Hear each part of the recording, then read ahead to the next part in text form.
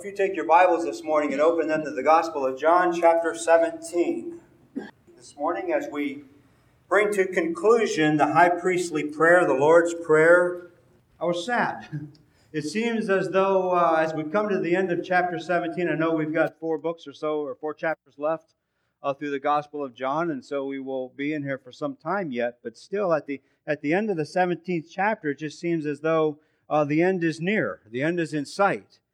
And I so much have enjoyed my time studying through these few verses here, the 26 verses of the 17th chapter, and I trust that you have found it meaningful also. And so today, John chapter 17, verse 20 to 26, the greatest intercessor I have called this. And God's inspired and inerrant, infallible word reads, I do not ask on behalf of these alone, but for those also who believe in me through their word, that they may all be one, even as you, Father, are in me and I in you, that they also may be in us, so that the world may believe that you sent me. The glory which you have given me, I have given to them, that they may be one, just as we are one. I in them and you in me, that they may be perfected in unity, so that the world may know that you sent me and loved them, even as you have loved me. Father, I desire that they also whom you have given me be with me where I am, so that they may see my glory, which you have given me. For you loved me before the foundation of the world.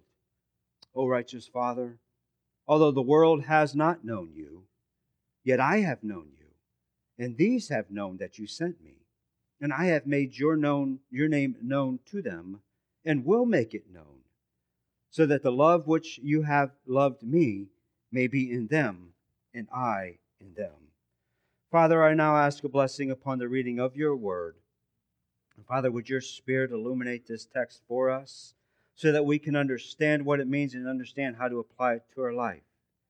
And Father, as we look into these few verses and come to a close of the greatest prayer ever prayed, at least that we have recorded for us, Lord, that your Spirit would search our hearts and our minds. And Father, only you know what each one of us is lacking this morning, what each one of us is celebrating this morning. And so, Father, I pray that as we take a few moments, that you would meet each one of us right where we are. I pray these things in the name of Jesus. Amen. So I somewhat hesitate starting out like this because it doesn't seem quite appropriate and breaking a bit character maybe, but I'll ask a question. What does it mean when someone says that he or she is the GOAT? The greatest of all time. That is correct. And that would be Graham. He is the GOAT of all state highway patrolmen. Is that correct? We can go with that because there's no other here. So hey, we'll go with that. And the greatest of all time. That's all it means. And as I call this the greatest intercessor, it's really, I could have called that for the whole chapter. But staying on the theme of great, we also have the GOAT commandment. What is that? What would be the greatest commandment of all time? Yeah, the Lord your God with all your heart, with all your soul, and with all your mind, right? And then we have 1 Corinthians chapter 13. And what would be the GOAT, or what would be the greatest part, or the greatest word, or the greatest thing, or the greatest gift of 1 Corinthians chapter 13? Is love, right? I mean, what does it say? But now faith, hope, love abide, but the greatest of these is love. And also the Bible would tell us that if you want to be the GOAT on earth, if you want to be the greatest on earth, you must be what? You must be a servant. And if you want to be the greatest in heaven, you must be what? You must be as humble as a child. I mean, the paradox there, it just seems as though we get it mixed up so many times. And so as we think about the greatest intercessor being Jesus, and so in these final few verses of this prayer, I want you to see, and we will look at just 2 points really, 2 greatest, if you will. And it's going to be the greatest ask. The greatest ask of verse 20. And then we have the greatest desire of verse 24. So the greatest ask of Jesus to the Father, and then the greatest desire that Jesus expresses to the Father. And he starts out in verse 20a, right off the bat, and he says, I do not, in the negative, I do not ask on behalf of these alone. Now, again, we must stop just for a moment. We got to understand as we think about the greatest intercessor, when Jesus is asking something of the Father, do you think his prayers are heard? Do you think his prayers are answered? Do you think he knows how to pray? I would think he does. And so as we think about Jesus praying, their prayers will be answered exactly as how he is praying for them. He says, I do not ask on behalf of these alone, but I also ask on behalf of those whom you have given me. And so the interesting thing here, I think it's interesting, and as we think about ask on behalf, he starts in three different places. And he says, I do not ask. And so there he asks, and yet there's also times where he says, I do not ask. He does it in verse 9, where he says, I ask on their behalf. And then he says, I do not ask on behalf of the world, but I ask on behalf of those whom you have given me. And then down in verse 11, it would answer how he is asking that. And so his ask is not on behalf of the world, but on behalf of those you have given me in verse 9. And then verse 11, he says what he's asking, that those you have given me, that you would keep them in your name. He does the same thing in verse 15, praying for those that the Father has given him. He says, I do not ask that you take them out of the world. This is again a negative. I don't ask that you take them out of this world that is against them, but I ask in verse 15 that you keep them from the evil one. So there's this ask that Jesus is asking of the Father, and then there's the request that he is actually making. I do not ask on behalf of them alone, verse 20, but for those also who believe in me through their word. That would be you and I. That would be for all those who believe in his word. So Jesus is praying on behalf of those who are before him directly right there in the room with him, hearing and listening to the prayer. And also as he looks down the tunnel of time and as he sees who will all the Father is going to be giving him, he prays for those also. Jesus not only prays for the 11, but he also prays for all whom the Father has given him. And if you remember back quite some time ago, where Jesus had told, and Jesus started telling his disciples about, I have other sheep in John chapter 10, verse 16. He said, I have other sheep which are not of this fold, but must bring them also, and they will hear my voice, and there will be one flock, and there will be one shepherd. It is now those sheep that Jesus is praying for as he's getting ready to exit this earth. And Jesus is now praying on behalf of these other sheep. And again, do you think the prayers of Jesus are answered? Well, I think that's obviously, I hope, a question in rhetorical nature. We know his prayers are answered. Verse 20b, at the end of this verse, he says that they would also, those whom you have given me, those who will come, those I am praying for, those who are going to come to believe in me through their word, through the word of the disciples, through the word of these particular 11 right here. And we must focus in on just a little bit here this morning on this, their word. I mean, this obviously means the word that they heard from Jesus. So the word that the disciples heard from Jesus, that Jesus heard from the Father, that the Father gave to Jesus, Jesus gave to the disciples are now giving them to us, and he's done it in specifically out of the 27 books of the New Testament that we have. These are the words that now that Jesus is saying they're going to come to believe in you through me. Verse 14, I have given them your word, Jesus says as he's praying to the Father. Verse 17, and he says, what is your word? Your word is truth. That is what it is. And so it is by this way that all believers, that any believer will come to Christ. It is going to be through his word. Outside of scriptures, I have nothing to say. We've got nothing to say in matters of God outside of the scriptures. In fact, I want to, just as a way of cross-reference, I want to go to Romans chapter 10. Romans chapter 10, as we think about after this time period, we think of Paul, who some would argue is the greatest apostle, but certainly I wouldn't want to label any one of the apostles as the greatest. But nonetheless, we do know that the Apostle Paul wrote most of the New Testament, much of the New Testament. And in Romans chapter 10, verse 8, he says, but what does it say? He says, the word is near you, in your mouth and in your heart. What is that? That is the word of faith which we are preaching. Verse 9, that if you confess with your mouth Jesus as Lord and believe in your heart that God raised him from the dead, you will be saved. So that's the word they are preaching. Verse 13, for whoever will call upon the name of the Lord will be saved. Anyone who calls upon the name of the Lord will be saved. Well, how will they call upon the name of the Lord? Verse 14. That's exactly what Paul says. How will they call on him in whom they have not believed? How will they believe on him who they have not heard? And how will they hear unless they are sent a preacher?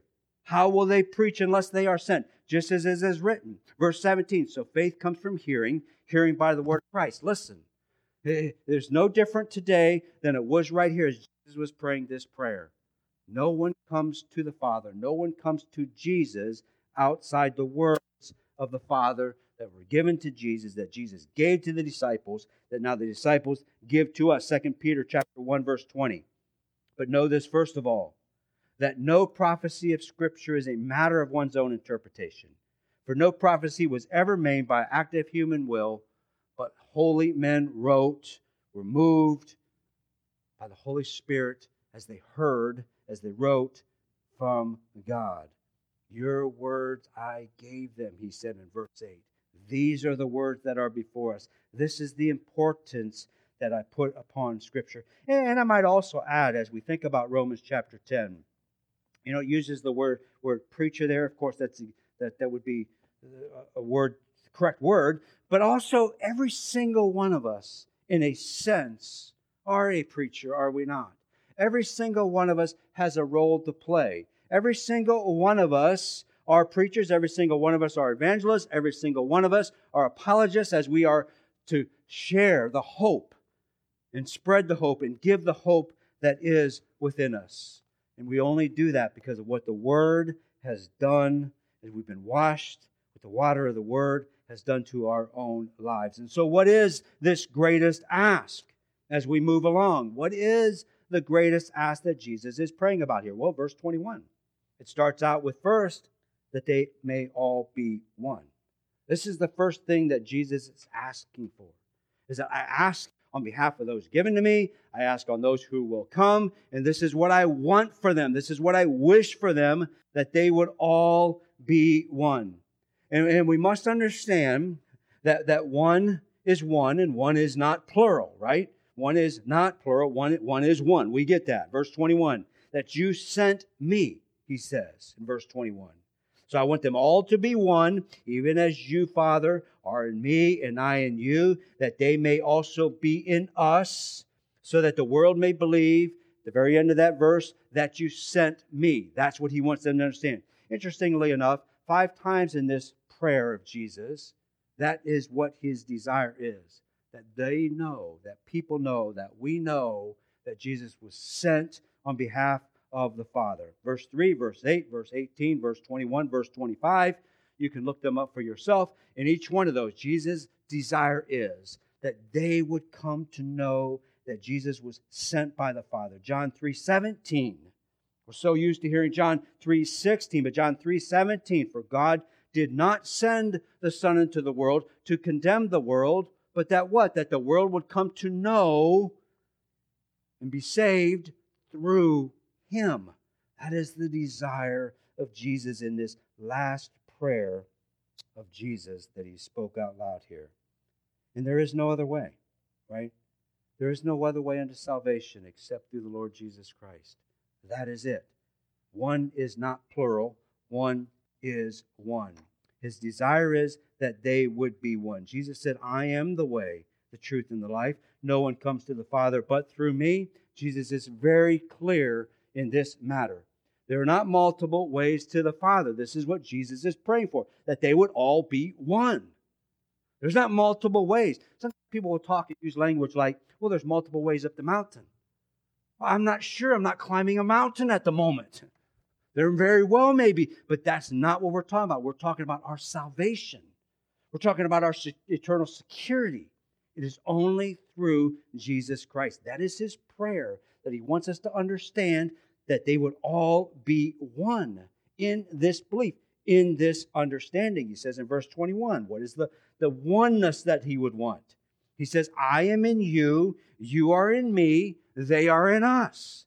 You see the continuity that is here. There's no confusion. There's only unity that Jesus is speaking about. There is only God's way. Why? Well, we have the so what or the so that here. Yeah, we have the so that the world may believe that you sent me. Now, we get this often as Christian people, do we not? Where the world that is watching us says, well, you guys can't even get it straight. You guys are constantly dividing. You guys are constantly fighting. This person says he's a Christian and this is what he or she believes. This person says he's a Christian. He says this is what they believe, and they contradict each other. If you guys can't get it straight, why should we believe it? Right? This is the prayer that Jesus, why He's praying for us, that there would be unity among us and that we would all be one just as they are one, so that the world may believe. That those out of the world that the Father is going to give to the Son, and that they would believe, that they would keep on believing. It says that they would believe, but the sense is that they would believe and keep on believing. Now, of course, that doesn't make good sense in English, and so we just translate it as that they would believe. But really, it's not only that they would believe, but they would keep on believing. Those who come to believe will keep on believing. I cannot think of anything more exciting, anything more encouraging, anything more hope-filled than to know that those who come to Christ by believing in the Word of God will continue in Christ. Listen, there's times where Jesus talks about the sheep. And I don't know about you, but I'm getting kind of tired of being compared to a sheep. But nonetheless, Jesus often compares us to the sheep and to a shepherd. And He says, hey, the true sheep, the true shepherd, they don't come outside of the door. They don't come over the wall. We don't have sheep that are halfway in the fold and halfway out. I don't have one foot in the fold or one hoof in the fold and one hoof out of the fold. No, but I am all in. I am all in as a sheep. Those who come all the way to Christ are truly those who follow Christ. And also, the second point I want to make on this one, that they will all be one, that is used 5 times as an adjective.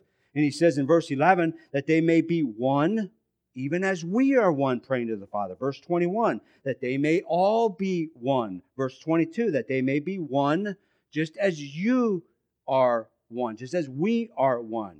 Verse 23, that they may be perfected in unity. Same word, but He changes it up a bit, that they may be perfected in unity. Now, the verse 1 here, again, we could go to Matthew chapter 5, verse 41, just simply as to make a point, where it says, if somebody asks you to go 1 mile, don't go 1 mile, go 2, right? So we understand the 1 and the 2. Matthew chapter 19, verse 6, where Jesus says, listen, married folks, right? They are no longer 2, but 1 flesh. And so just to try to think through this just a little bit, married couples, we understand this, right? We understand this. For instance, just to be a bit silly, my wife, she likes this cheap white bread toast stuff, and I really don't. So I like Dave's Killer Bread. It's the best bread. And she doesn't really like it. It's too roughage for her. But nonetheless, we endure with each other, and we have these different likes, these different desires. She does enjoy coffee. She doesn't enjoy it the way that I do, but she enjoys it, right? And so we have these uniqueness within a relationship. We have this uniqueness in our personalities, and yet when the question comes up of exclusivity in the relationship, there is no differing of understandings in that, is there? I don't think that there is. There is no discussion. You're exclusively my husband. You're exclusively my wife. It's in that metaphor, it's in that picture of a marriage that we can understand what Jesus is saying here. It is this type of oneness that Jesus is praying for. Just as the Father and the Son and the Spirit, they have different roles, different functions, and yet there's one in this Trinity, right?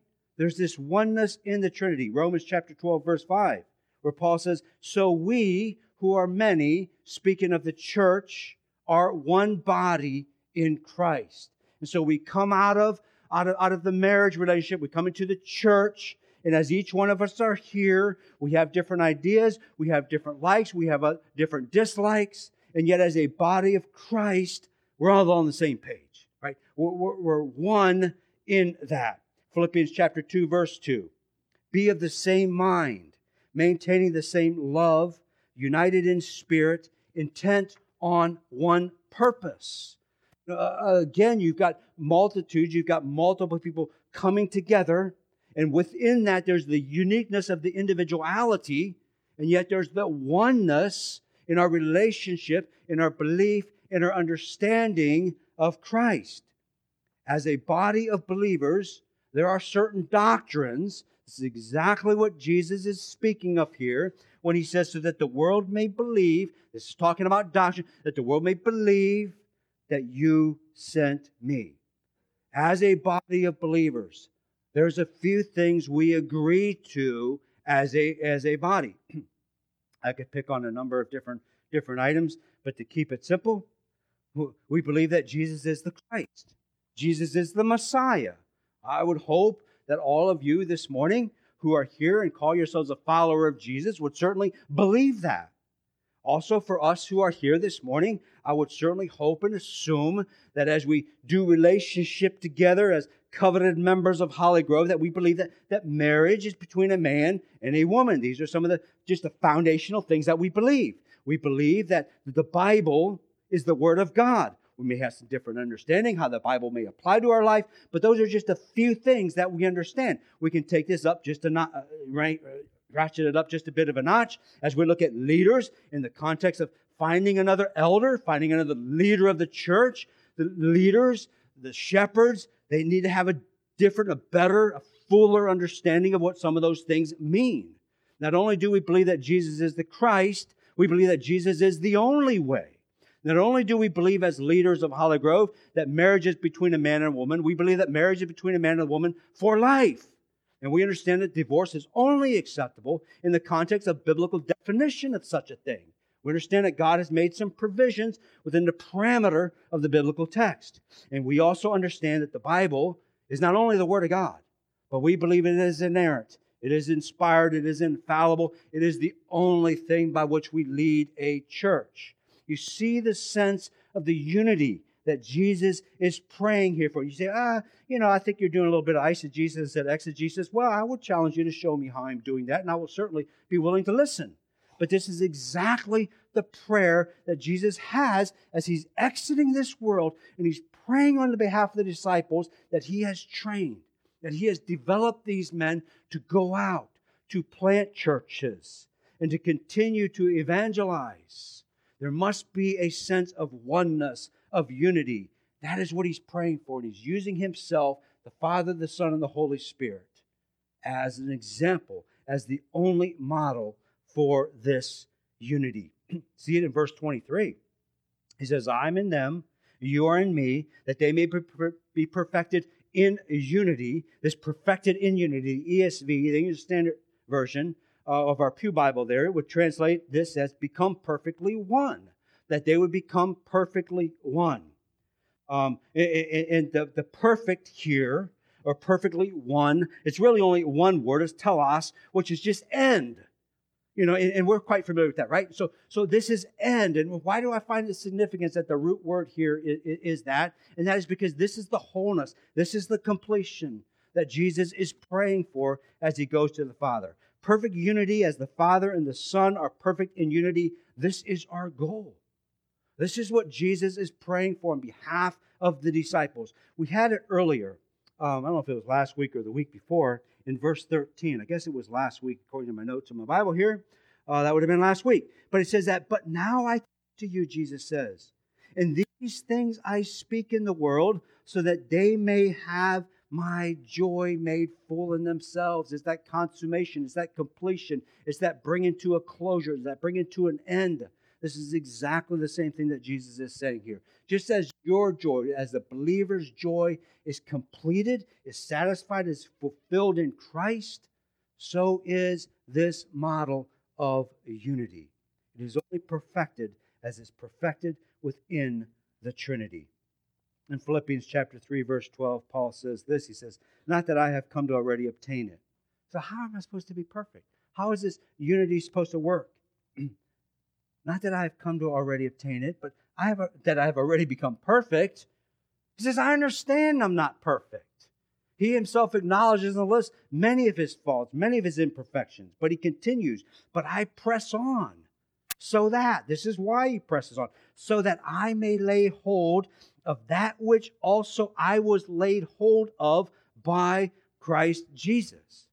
Did you catch that? He says, so that I may lay hold of that which I was laid hold of by Christ Jesus. This was a work that was already done within Paul. Just as Jesus is praying for all those the Father is going to give him, Paul is acknowledging that he was laid hold of by Jesus. And it is within that perfection that he can also realize his imperfections and also realize the perfection that is being fleshed out, that is being worked out, the sanctification that is being worked out in his life.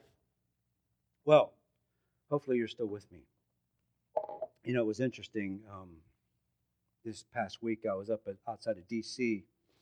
for continuing education, and as you sit in 3 solid days of lectures, which I thoroughly enjoy, and not everybody would, of course, but I was again just reminded that as we think about education, and as we think about continuing education, which I'm a big fan of that, we should all be continuing to learn, and we all, one way or the other, we are. But we got to also be careful how much status we place upon a piece of paper. You know, I'm always, kind of taken back, and where people say, well, this person, and then they say, well, he or she is a PhD. So is that like the conversation's over? So I guess they're right. Well, how about if I put forth 2 PhDs that disagree with your PhD, right? And so I get the idea of continuing education, and I get the idea as we come to the text, and I guess the application that I'm trying to be made there, as we come to the text, and especially the Gospel of John, and especially on this 17th chapter, as I tried to become a bit more pointed in this chapter. Listen, we can read books, and those shelves full of books to read, and that's a sorrow that I have. But listen, ultimately we must read the Scriptures and allow the Spirit to illuminate the text for us. Not just read books, not just listen from men or women that are incredibly intelligent. We need to listen to them, but ultimately it needs to be laid alongside the Scripture. And I guess I just say that for whatever reason. Maybe I shouldn't have even said that. But as we go through the text, it's just my greatest desire that you would come to where I am in this idea that outside the text, I've got nothing. Well, anyways, you can dismiss that or accept that. But that's the greatest ask of Jesus here, that those whom the Father has given would be one, even as the Father and the Son are one. And now I want to transition to the second ask, or the second greatest, and this would be the desire of Jesus. What is his desire? What is the desire of the Son's heart? And that is that those that the Father has given him would be with the Son and would see his glory. Well, listen to what Jesus says in verse 24. Father. It's just such a beautiful transition into this term of a son to a father. Father, I desire. This is what I desire. As Jesus is praying to the Father. Do we see this picture?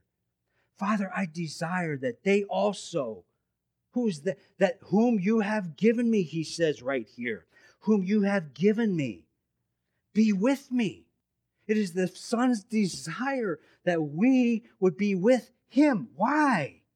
So that where I am, they may be also. And so that they may see my glory, which you, Father, have given me, and that you have given it to me before the foundation of the world was ever a thought. I don't know about that. Before the foundation of the world had ever come into existence. See, in John chapter 14, verse 3, remember as Jesus is trying to bring his disciples along so that they can understand. And he says, hey, I'm going to leave. They're like, what? Where are you going? We kind of left everything. Where are you going? But he says, I'm going to go. In John chapter 14, verse 3, I go and prepare a place for you. And if I go and prepare a place for you, I will come again and receive you to myself. Why? So that where I am, there you may be also. Right? And this is what Jesus is now praying for. I desire that they would be with me, and that they would come with me, and that they would see the glory that you have given me. Not only those that you have given me, but the ones who are going to come to me into the future. And that they would also see this glory, the glory that you gave me because you have loved me. This is the prayer of the Son to the Father as he's praying for you and I. In John chapter 5, verse 6, Jesus said to the man laying outside the pool of Bethesda, and I just find it an interesting question. Jesus asked the man, do you wish to get well? Wish is the same word as desire. Wish can desire, they can be used interchangeably here. So he says, do you wish? Do you desire to get well? Well, now my smart aleck attitude would say, no, Jesus, I've been laying here for 38 years. Good, thank you very much. Right? And he says, do you wish? Do you have a desire to get well? What's your desire? What is our delight? We're quite familiar with Psalm 37:4. I think for most of us, delight yourself in the Lord. Delight yourself in Yahweh, and what? And He will give you the desires of your heart. We know this verse. And we also know James chapter 4:3. You ask and do not receive because you ask with wrong motives. See, we ask how we know. We ask the desires of our heart. James can be a bit harsh here, I think, framing it in those words, but we ask how we know. We don't know any better other than to ask the Father for the desires of our heart and leaving it there and knowing 1 John 5 is the grandpa John now comes out. When he's telling his children, his grandchildren, sitting around his rocking chair, and he says, this is the confidence which we have before Him, before God, that if we ask anything according to His will, He answers us. He answers us. Well, again, this prayer of Jesus, don't you think that Jesus knows? Don't you think the greatest intercessor knows exactly how to ask? I think so. Verse 25, as he brings this to a conclusion, and he says, O righteous Father, although the world has not known you, yet I have known you, and these have known that you sent me. Although the world has rejected you, this is what he's praying. These here have accepted you. The world is still rejecting Jesus, and there's still those who the Father has given the Son who are coming to Jesus. Next week, where we'll see a little bit of the results of this rejection as we go into the 18th chapter.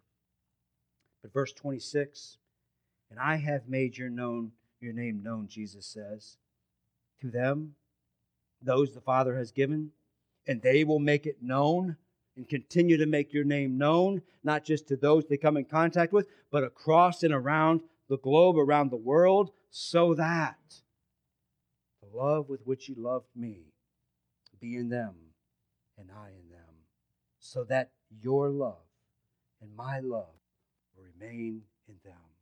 This is how Jesus finishes this prayer. A prayer that he's prayed to the Father all these many, many years ago. He was praying for you and I right here in this garden. Have you received him? Or have you rejected him? Have you answered the call to the prayer that he has on your behalf as he prayed here in the garden on behalf of you and I. I trust that you have. I trust that you have. I pray that as we move on from this Lord's Prayer now, and I really hate to, but there's times where we wonder sometimes. You may find yourself in that position where I don't even know how to pray. May I offer and suggest that you would open your Bible to the Gospel of John and read this prayer when you don't even know how to pray. Father, I thank you for words. I thank you for this prayer, this high priestly prayer as we call it, but it is your prayer, the heart of a son to the heart of the Father. And Father, as we look through the truths and the way that you prayed on our behalf, Father, sometimes I'm left wondering, can I really believe this? Can I really accept this? This is too good for me. And yes, Lord, maybe all those things are really true. But Father, your word is truth, as you said in this prayer. And as we think about this final act, if you will, this final message, if you will, verbally to your disciples and then through the inspiration of your Spirit to us here today, that your final prayer as you exited this world, Father, would you take these words of your prayer and would you place them deep within our hearts and deep within our minds, as sometimes we struggle through this world ourselves, as we will see your disciples, they themselves did from this point forward. And Father, would you take these truths and would you place them within our heart? Would they bring us encouragement? Would they bring us strength? Would they help us to endure in those times where we can't do it ourselves? And so, Father, I do pray that as we bring your prayer to a close, words that were spoken that are from you, Father, would those have their way within us? And for those words, Lord, that were incorrect, Father, we as people are not perfect. We don't have a perfect understanding. So those that may have been incorrect, Father, would you just erase and remove those from our remembrance? I pray these things in the name of Jesus. Amen.